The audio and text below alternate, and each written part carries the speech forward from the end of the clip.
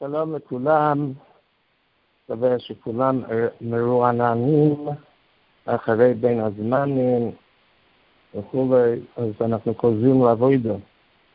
ראיתי שרב חיים קניבסקי מביא בשם מהחפץ חיים, שהחפץ חיים אמר שתמיד טוב לדבר לפני ציבור, כמה שיותר לדבר לפני ציבור. פשוט שככה בזמן שהבן אדם מדבר, ברוב ההזדמנויות, וככה, אז הציבור בשקט, לא מדבר לשון הרע. וגם הבן אדם שמדבר לא מדבר לשון הרע. אז לכל הפחות, אם לא משהו אחר, אז אנחנו נחסוך את הנושא הזה של לשון הרע, במיוחד בפרשת תזריע מצורע.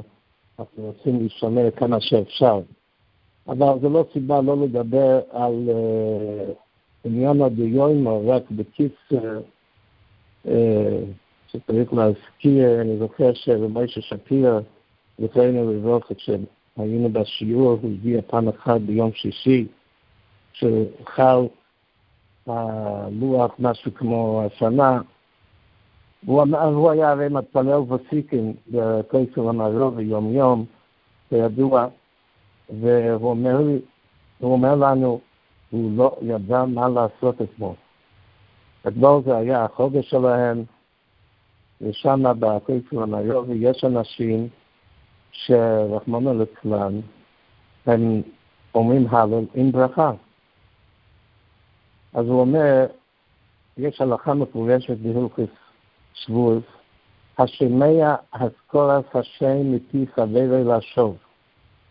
מי ששומע מישהו אומר את השם לשוב, או שמי בא לפניו לשקר, או שבירת ברכה שאינו צריכו, שהוא אוהב משום לא יצא שם השם לשוב, הרי זה חייר לנדויסוי. מי ששומע מישהו עושה ברכה לבטלה, חייבים לנדות אותו בן אדם. ואם לא ידעו, הוא בעצמו יהיה בנידוי. הוא לא מנדה אותו, אז הוא צריך להיכנס לנידוי. אז הוא אומר, מה אני אעשה? הוא אומר, אז זה בלתי אפשרי, אין שום מנוס.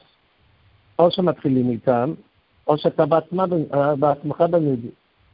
מאז והלאה, באותו חוגר, אפילו שהוא היה ממשיך ללכת לסיקר, אבל באותו יום הוא לא הלך. בגלל הנושא הזה, שהוא לא ידע איך הוא ימצא את עצמו. אני מאוד רגיש, דיברנו על זה בעבר, קצת, אני דיברתי על זה באיזה שבע ברוך אני זוכר.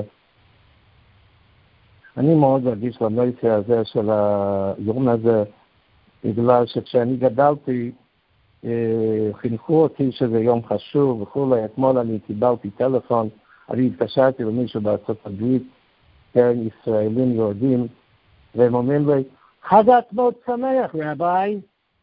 אוי, תעשו לי טובה, כן, אבל זה מזכיר אותי את הימים שאני גם, לצערי, האמנתי, אתם יודעים שהרי כתוב בגמרא בעבודה זרה, שמינוס משחי. כל הנושא של מינוס, מה ששייך לאפיקורסות, זה מושך. לכן כתוב בגמרא שמה שהיה מייסה בן גדולמה בן החסר של בשמר שקישי נחש, ובא יעקב איש כבר סקניה לו הפויסוי, אבל הבן אדם הזה היה מן המינים, ולא הניחו בשמאל, הדוד שלו לא אמר לו, ויוטף הנשמוסו, יומייס קורא לו ונשמוע לשרחו בן דומו שגוף חצור, ויוטף הנשמוסו בתאיר. וכתוב שם בגמרא שרבי שמואל כל כך הקפיד, שייני מינוס ומשכות ואופי ונמשך בצרייר. מאוד מאוד צריך להיזהר ממינוס, כל דבר ששייך לאפיקורסות, זה מושך. אני זוכר שבשנים, הרי תבינו אני לא יודע, יכול להיות שכל יום אצלנו שרנו התקווה כשאני הייתי בבית ספר, בתור ילד. ואז אפילו כשהגעתי לתור ודעת, היו לי חסידים מסובבים אותי, והיה לי חסידי של ידע, וכולם היו בני תורה שם, אני לעצמי, אני הייתי מבולבל, לא ידעתי מה האמת. אני עמדתי על הצד, תאמינו או לא, אני עמדתי על הצד בהתחלה, בשנה, שנתיים הראשונים, ואני אמרתי הלו, ביום עצמאות, עד לבד, אני מתבייש להגיד.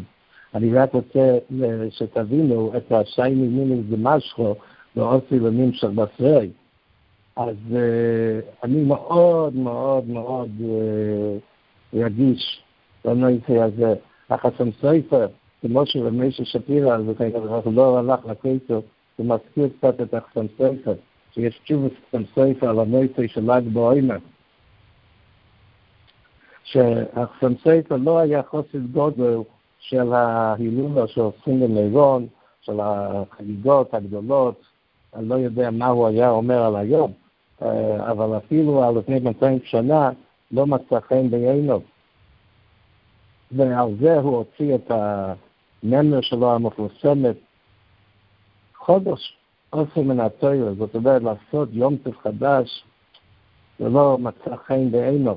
ואומרים, אם זה לא כתוב מפורש בתשובה, אני לא זוכר זה כתוב להגיד בתשובה, או זה אומרים בעל פה, שהחסם זה היה הסיבה שהוא לא עלה לארץ, בגלל שהוא לא ידע איך שהוא ימצא יודו ורגלו בכל הנושא של ל"ג בעומר. בגלל הוא אומר ככה, לעלות למירון, אני לא אעלה למירון, אני אוכל שזה לא בסדר, אבל לא לעלות למירון, שכולם עולים, לשרושם לציבור, לעשות מעצמי עסק כזה, זה גם לא מצא חן בעיניו. אז אומרים שזה היה הסיבה שהוא לא רצה להיכנס לכל הנושא הזה, ולכן הוא נשאר בפרסבורג. בפרסבורג לא היה בעיה עם ל"ג בעומר. אגב, רק מראה את השטוס של היום הזה שאנחנו נמצאים בתוכו. היום הרי זה בעצם היום, זה עצם היום הזה, כן, זה היה מוקדם. יש דיונים עכשיו בין הפוליטיקאים, מה יעשו בל"ג בעומר? איך יסתדרו בל"ג בעומר במירון השנה עם הקורונה? אז היה פגישה, ישיבה של גדולי הרויפים וכו', ואיזה דוקטור, איזה גברת דוקטור, היא קמה והיא אומרת, אני לא מבינה את כל הבעיה, למה אי אפשר לדחות את ל"ג בעומר? לדחות את ל"ג בעומר. אני חושב שהיא הבינה שאם אפשר להקדים את יום העצמאות, אז אפשר גם לדחות את ל"ג בעומר. טוב, אבל לצערנו זה מה שאנחנו נמצאים, הרבה מכם ברוך השם מופקעים מכל הדברים האלו, אבל מי שקצת כן יש לו קשר על זה, אני מאוד מאוד ממליץ לקרוא את הספר של רבי חנן וקסמן, קודש המורים, ששם יש לו הרבה דיבורים על השקר שיש בכל הציונות וכו'. כמו למצוין, אנחנו מדברים היום יש לנו בעיות עם ילדים אופי דרך, נושרים וכו'. כמה נשרו באותם זמן, עם השם ירחם. אבל עדיין, השקר עדיין עומד על תפילה עם כל הבעיות שיש פה, ובכל אופן, השם יברך אותנו ויציל אותנו מכל השקורים ופרינוסות וגזור המותר, אז ממילא הרשינו לעצמנו כמה דקות על הנושא הזה. קשה ללמוד פרשת תזריע בלי להיכנס לפוסק ויהי נשמיני ימולו בשר וארמוסוי, כן? אנחנו יודעים יש כמה דברים מעניינים שכדאי לפרש אותם בצורה ברורה פעם עוד. שקודם כל אנחנו יודעים שמה שהחיים הקודש מסביר, שזה בעצם שורש תזריע, שיש 3 מצוות במילה. יש את המילה, ואת התזריע, ואת המציצה. ולא ככה מבואה משמע אדמו"ר בשבת. אדמו"ר בשבת כתוב, אומנות, אלוהי מאי סקנתו, אז זה סקונה והוא מאבין עליי. אז מבוא במסכת שבת שכל הנושא של מציצה זה רק סקונה בעלמא, שלא יהיה סתום שם הדם וכו'. אבל זה לא קשור לכל הנושא של המצווה. סקונה בעלמא, לכן גם בשבת צריך לעשות את זה, אפילו שבמציצה זה יכול להיות שזה עבר המצילות נשמה, ממשיך את החבולו יותר, אבל חייבים לעשות את זה בגלל סכונה. ואם כן, אז אנחנו לא מבינים כל כך טוב את הברוכה של המויל, מה שכתוב, אנחנו יבוך את המול בשר העולה, ופורח ומוצץ דם המילו. כתוב שם שעבודוסו פסולו, איש היור יברח ולבו, עבודוסו פסולו, אם שלושה לו לא יעשה לו. השאלה, מה זה עבודוסו פסולו, אם אחד לא מוצץ? עבודוסו פסולו, המילו לא מילה. אבל לפי דברי האורחיים הקודש, לפי הזויה, זה מבוא לגמרי, בגלל שהמציצה הוא לא רק לסכונה בעלמא, רק יש דם שהוא קשור למילה, לבשר של המילה, ולאור של הפרייה, וכמו שאנחנו צריכים להוריד את הבשר ואת האור, אנחנו גם צריכים להוציא את הדם שהיה קשור לאותו בשר ולאותו אור. וממילא אומר אורחיים הקודש, זה הפשט שכתוב גימויל, בשר או אלוסי. כן? אז הוא אומר שגימויל זה רמז להפריע. זה הפריע, והוא מחילה. מילה ימויל זה לחתוך, כן? מה זה הקיץ של המילה? יש שאלה בדברי חיים, הדברי חיים דן על מה קורה אם מישהו לוקח את העורלה ומוריד את זה לפני הבריף. הוא מוריד את זה עם הידיים שלו. האם זה נחשב מביא שיש פוסקים שאומרים שזה יכול להיות שזה אומן אותו כבר. זאת אומרת, הוא גילה את התורה, הוא הוריד את העורלה. אבל אנחנו אומרים לא. שהמילה ימור זה מילה לחרות. סבוני גם סברוני, לשם השם כי המילם. המילם זה מלשון לחתוך. אז ימור זה לחתוך את הבשר. המילה בשר, שכתוב ימור בשר או לא זה. בשר זה הפרייה.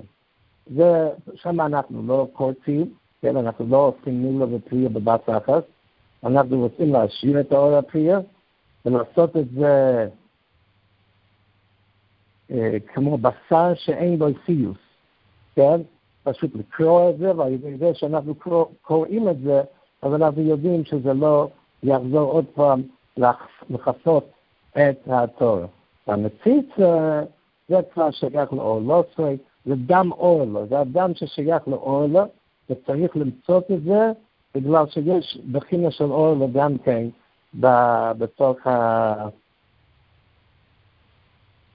בתוך הדם. אנחנו דיברנו כמה פעמים, אנחנו דיברנו בעבר, שיש 4 קליפות באגוז. באגוז יש 4 קליפות. אז אנחנו הסברנו ככה, שמעתי פעם ממשה בורסין, והאגוז, החלק הרביעי, הוא חלק דק, שהחלק הדק הזה הוא נדבק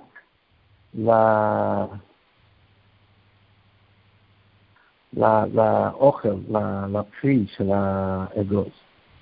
ואנחנו הסברנו בעבר שזה העניין של אנחנו חותכים 3 קליפות, ולכן אנחנו אומרים אבל המרשים מרטיסית וכלביש הכרת צוות, וכולי התרייתו, וזה דנערת עקר ושבר וסמגר.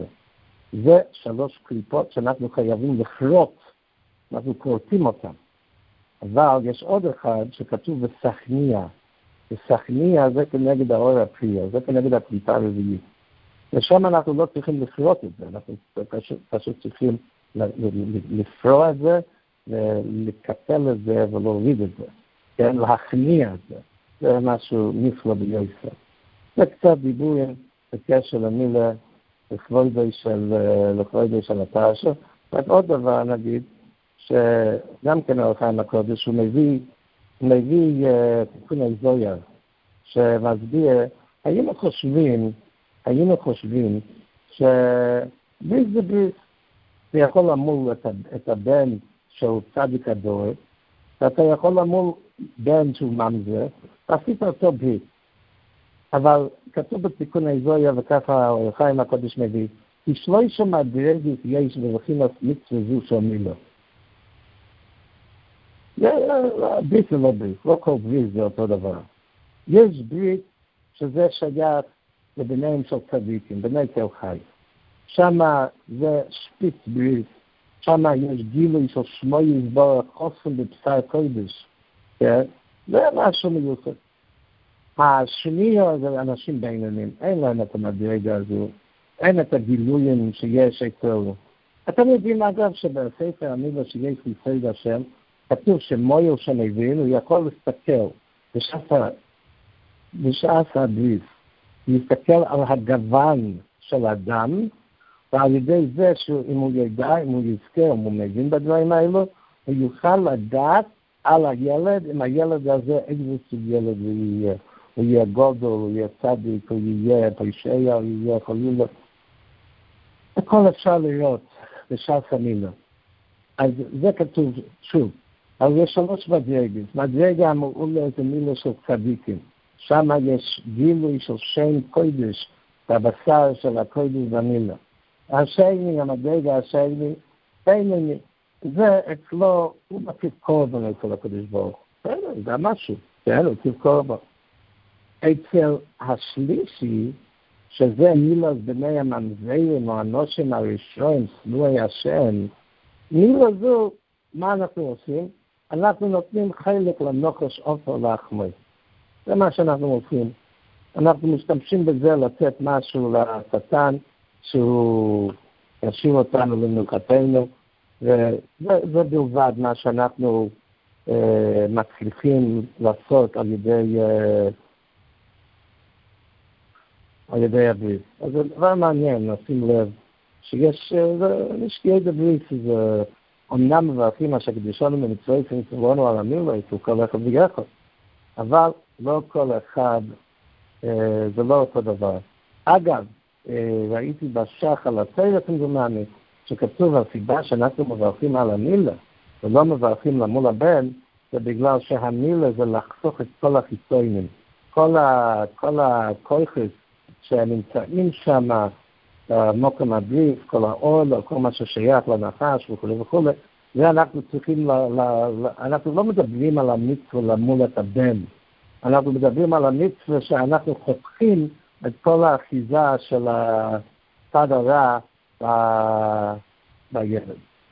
עכשיו, רק אני אגיד לכם דבר פיקנטי, שאני שמעתי פעם בשם שלמה זלמן, אמנם אין לי עכשיו את הראיה שלו, אני לא מצליח הרגע למצוא את הראיה, אבל יש גמור בשבת, שכתוב אומר עברתי, כל שאימא יצמא אלידו, נימא לשמוינו. וכל שאין אימא יצמא אלידו, אין נימא לשמוינו. כמו שפרשת השבוע, כן? איש אותי תזריע ויולדו זוכר. אז לאלה, ככה כתוב בגמרא, שנאמר איש אותי תזריע ויולדו זוכר, וזה משמיעים אימא בשר הלא עשוי. אז מה יהיה הדין ביועצת דויכן? אם הילד שנולד בניתוח קיסרי, אז אין דין שיום השמיני דויך השבת. כן? אין את זה, את הכוח הזה של יום השמיני. בגלל שזה לא היה על ידי איש התזריע, הכוונה שאיש הזה צריך להיות כמו שהאיש התזריע בדרך הזריע לתוך הגוף, אז כמו כן צריך להיות הלידה מתוך הגוף, מאותו אזור, צריך ככה לצאת הילד, אבל אם לא, אז יש אזכור על ידי הפוסק מהדין של מילה בשמש בכל אופן. אז אני גם חשבתי על דבר כזה, ואמרו לי ששלמה זלמן גם חשש לזה, והיה לו איזה רעיון רבנו חננו, אולי זה רבנו חננו במקום אחר, פה במובן רבנו חננו בשבת, אני לא מצליח למצוא את זה. אבל מה עם ילדים היום שיש כל כך הרבה טיפולים לפוריות, כידוע. ויש כל מיני אופנים איך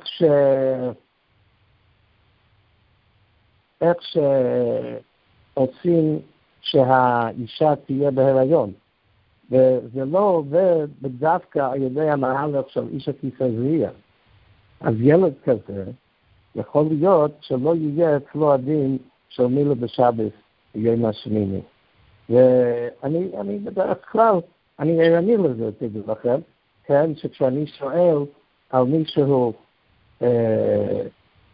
יש לי שתי שאלות שאני שואל כידוע, מיד כשמתקשרים אליי לברית בשבת. שאלה ראשונה, מתי נולד הילד, כן? כידוע, אני לא רוצה להיכנס לשאלות של אפילו רבנו תם. ושאלה שנייה, האם היה לידה רגילה? בגלל שאם זה לא היה לידה רגילה, ויש דויפן, אז יש לנו פה במורה שכתוב שזה לא די חשב.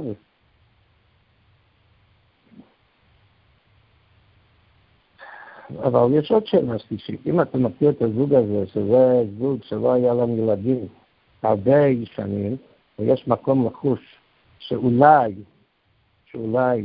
היה פה איזה לא תשובה נורמלית של לידה, של הריון, אז צריך לדעת מה לעשות, צריך לבדוק את הנושא הזה. טוב, אנחנו נמשיך הלאה קצת בפרש עוד כמה נקודות, והוא בא לארן הכהן הולכה מבונה והכהנים. תמינו או לא, אומר המשכוח מעניין הנגויים שנמסרו לארן הכהן, הוא מסיסרי התוירו, אשר התומה והתוירו תולי בכהן. כך הוא אומר. זה לא ברור, אנחנו יודעים שיש שתי דברים שתלויים בכהן, וזה לא מדיני כהונה בדווקא. אחד מהם זה הדין שחית הספורה, פורה אבימו, שפורה זה קודש בדק הבית. השני זה מרס נגויים. וזה נכון, שבסיסרי תוירו יש הסבר מה המיוחד בכהן. אבל מה שחוכמה אומר בפשוט, בצורת פשוטה ומפרש, והנה הנגויים היא מחלה המסתבקת, כן? זה נגיף הנגויים. עד שאומרו במדרשה, ולא איילי למבוי, שאי אפשר להיכנס למבוי שיש שם הכל למצורע. לכן תמה יצא. אז לכן שמו אותו מחוץ למחנה, בגלל שזה היה משהו מאוד מאוד מאוד מסוכן. זה היה מאוד מאוד מדבק. ואספוס בוי הוא עניין מסוכן. וההתעסקות בנגויים, זה יכול לסכן אותו אחד שמתעסק עם זה. וצורך לזה השגוחה נפלא פרוטיס, אשר עסק ינוצר מזה. אז צריך לקבל סייעתא דשמיא שמי שמתעסק בזה ינצל מזה. יניבדל אשר אליו לא יפסיד וכנגע. ואוכין בוחר התיר הזה בבני הארץ, אשר אימה נבדל לנשאר ישראל ומושגוחים בפרוטיס יועצה. והדפסיב היבדל ויבודל ארן הקדיש קודש קדושה. יש משהו מיוחד אצל הכהנים, יש להם סייעתא דשמיא, יש להם השגחה פרוטיס מיוחדת, ולכן, כך אומר משך חוכמה, לכן הם נבחרו בשביל העבודה הזו. אנחנו אומרים, זו תהיה תרס המצורע, ביום תרסו. זו תהיה תרס המצורע. אז גם המלבי וגם הציב, הם מדברים על התהיה תרס המצורע. לא תרס המצורע היה יכול להיות כתוב. לא תרס המצורע. לא תהיה תרס המצורע. התהיה הוא קצת מיותר פה. אז הוא אומר שיש הרבה דברים, זה תרס המנחה, כן? כשאין בית המקדש, אז תרס המנחה לא קיימת. אבל במצורע, אדם שקורבנו יסור, אינו יגיד בזמן הזה, אבל עכשיו, על ידי תגלחת וציפוריות, לא יתומד. אז אפילו היום, הדינים האלו של תגלחת וציפורים, עדיין שייכים. אז זאת אומרת, חלק זה עדיין תהיה, חלק זה עדיין שייך גם יום.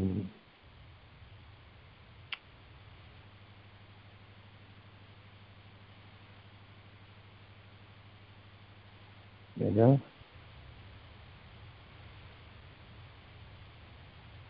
יש משהו בדיטשי ומשהו מעניין למצא חן בעיניי.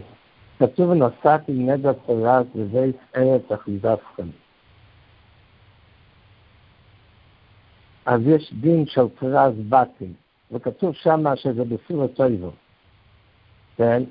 אז הוא מסביר, מה זה בסורת טויבו? הוא מסביר את הנושא, זאת אומרת, פסטי זה נראה שבסורת טויבו זה העובדה שאנחנו מקבלים את המטמוניות. כן, אבל הוא אומר משהו אחר. הוא אומר שעיקר השמחה זה כשאדם, הרי אנחנו, כל מה שהאדם חייב לעשות בעולם הזה, כדי מה שנקרא לברר ניצויצוי. כן, יש בכל מקום ניצויצוי קדושה. ולכן אדם צריך ללכת למקום הזה, ובמקום הזה הוא מברר את הניצויצוי. כלל ישראל ידעו למצרים, והראו את כל הניצויצוי, ואז השאירו את זה כמצודה שאין בו דוגן, כמצודה שאין בו דוגים, ולכן כתוב במצרים ותוסיפו לרויצם עד אוילם, בגלל ששמה לא נשארו שום, לא נשאר מה לתקן שמה. כשכלל ישראל מגיעים לארץ כנען, יש הרבה דברים בשבילם לברר. ושם יש הרבה ניצוץ, מה שנקרא. אז הוא אומר, מכיוון שמצליחים בארץ ישראל לברר את הניצוצות שבבתים, אז במילא מה קורה בבית? כשמוצאים, אנחנו דיברנו הרבה פעמים, כשמוצאים את הקדושה מתוך הדבר, אז אותו דבר נשאר, אותו כוח הרע או הכוח החול, נשאר בלי כלום. שזה תפול, זה מתמלא עובש, זה נראה לא טוב. כמו שאנחנו אומרים, כל האיש הכולו כעשן תכלה. אין לו כלום. כל הכוח של קדושה תמיד, כל הכוח של תום הזה תמיד עם הקצת קדושה שיש אצלו. ואנחנו תמיד או לא, אנחנו צריכים גם לתת לפעמים את הכוח הזה, גם לכן אנחנו יש סלילה זוזו, יש סלילה חודש, יש כל מיני דברים שאנחנו עושים במשך השנה כדי לתת קצת כוח לאותה סיפור אחר. אבל פה זה הפשט. זאת אומרת, המטמונים זה הניצוץ, זה שמה שאנחנו מצליחים לתקן, מה שיש לתקן בארץ ישראל. אבל זה גורם שיהיו נגועים, בגלל שכשאתה מוציא את הטוב, אז נשאר רק נגע. אגב, אני ראיתי בלשם השבוע משהו מעניין. מה איפה של תמורה? תמורה. כן, אני בדיוק לומד סוגיה במנוחת על תמורה, סופק תמורה, סופק טוידה. אחד היה לו טוידה, הוא המיר את זה על התמורה, אז עכשיו הוא צריך להכיר את שניהם. ועכשיו, אחד מעבד, אז הוא לא יודע אם יש לו את התמורה או יש לו את הטוידה. אז השאלה מה לעשות עם הלחם. ואנחנו למדנו את הגמרא הזו למעלה משבוע, בכל הפחות. יש שמונה הצעות מהגמרא מה לעשות כדי לאפשר את הקרובה של הבהמה הזה עם הלחם. אבל ענייננו, מה האיסור של תמורה? מה הבעיה? למה התורה עשתה תמורה? בגלל שמורידים קדושה מאיזשהו מקום, אבל הדבר הזה היה חוק. אז עכשיו מגיעים כל החיצונים, והם רוצים לתפוס את הדבר הזה, בגלל שהם מריחים. פה היה משהו טעים, פה היה משהו טוב. ונסיים, אנחנו נקצר היום, קצת נסיים עם איזה זויה הקודש, אי אפשר בלי פרשת של שבוע, פרשת תזריע מצורע, קצת לדבר על הנושא של לשון הרע. יש זויה נפלא בפרשת השבוע, הוא מדבר על הנשמה, על הכוח שיש בנשמה. הנשמה הוא וחימה דמורי. הקדוש ברוך הוא אוהב את הנשמה. הקדוש ברוך הוא שומר על הנשמה. הקדוש ברוך הוא נותן כוח לנשמה. וכשהנשמה עולה למעלה, הנפש חיה, שכתוב בתרגום רוח ממעלה לו, נותנים לו כוח שהוא יכול לדבר בבייזן שמיים לו. זה בריאה שיכולה לעלות לתמר שמיים לו, ומסתובבת בין כל היצורים העילאיים. אבל כשאחד חס ושלום סוטה מהדרך, אז השכינה עוזבת אותו. בגלל כמו שדיברנו עכשיו, שבאותו מקום שיש לו נשמה והנשמה עוזבת אותו, אז מגיע כל הסיפור בחידיה בישו, מגיע הנחש, הקור של הנחש, הזה היצר מבעל הלושן, הנחש בעצמו, ולא ישריה אלא באסה בקדושה לא יסתלק מתמון. זה המקום שלו, המקום שלו של הסיפור האחר, זה מקום שהיה קדושה, זה מה שאמרתי לכם הרגע, שמכיוון שהיה קדושה פה, באדם הזה, היה לו נשמה, ועכשיו הקדושה נעלמת, אז רחמנא ליצלן יש כוח לסיפור האחר שמה להתאפס, זה מאוד מאוד מסוכן.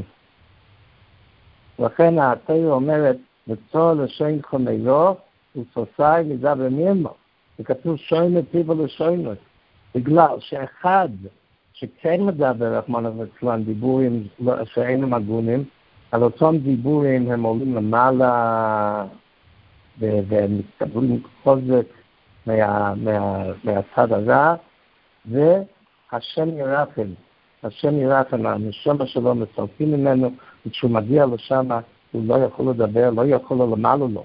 נעלמתי דומיו, החשפתי מיתוי. לכן התורה מבקשת מצורע לשון חומרו. שוינו פיו ולשוינו. בגלל שכשאדם מדבר רע, חלילה וחס, אותם מילים עולים למעלה.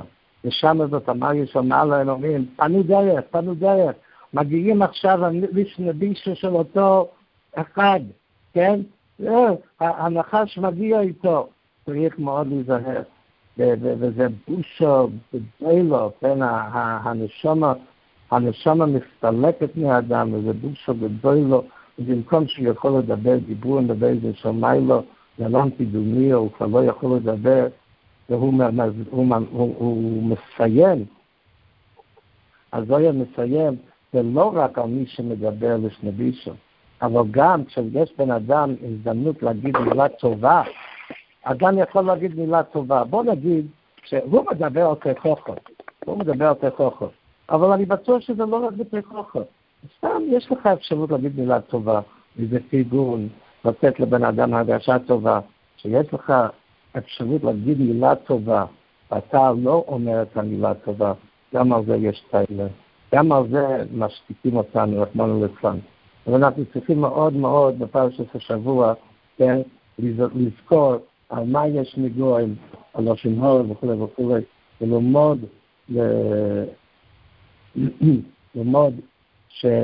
לעשות עם הפה שלנו, עם הכוח הדיבור שלנו, מה שצריך לעשות, ולמנוע, רחמנא ליצלן, להימנע ממה שצריכים להימנע. השם יברך אותנו, הגוטן שבס, כל תוצלו, הגוטן זמן, לא גדנש. שכוייך, תודה רבה. שכוייך, תודה. יפה, ממש תודה, קנטי, ולקרוב, שבס. שכוייך, קנטי. שבס. שבס.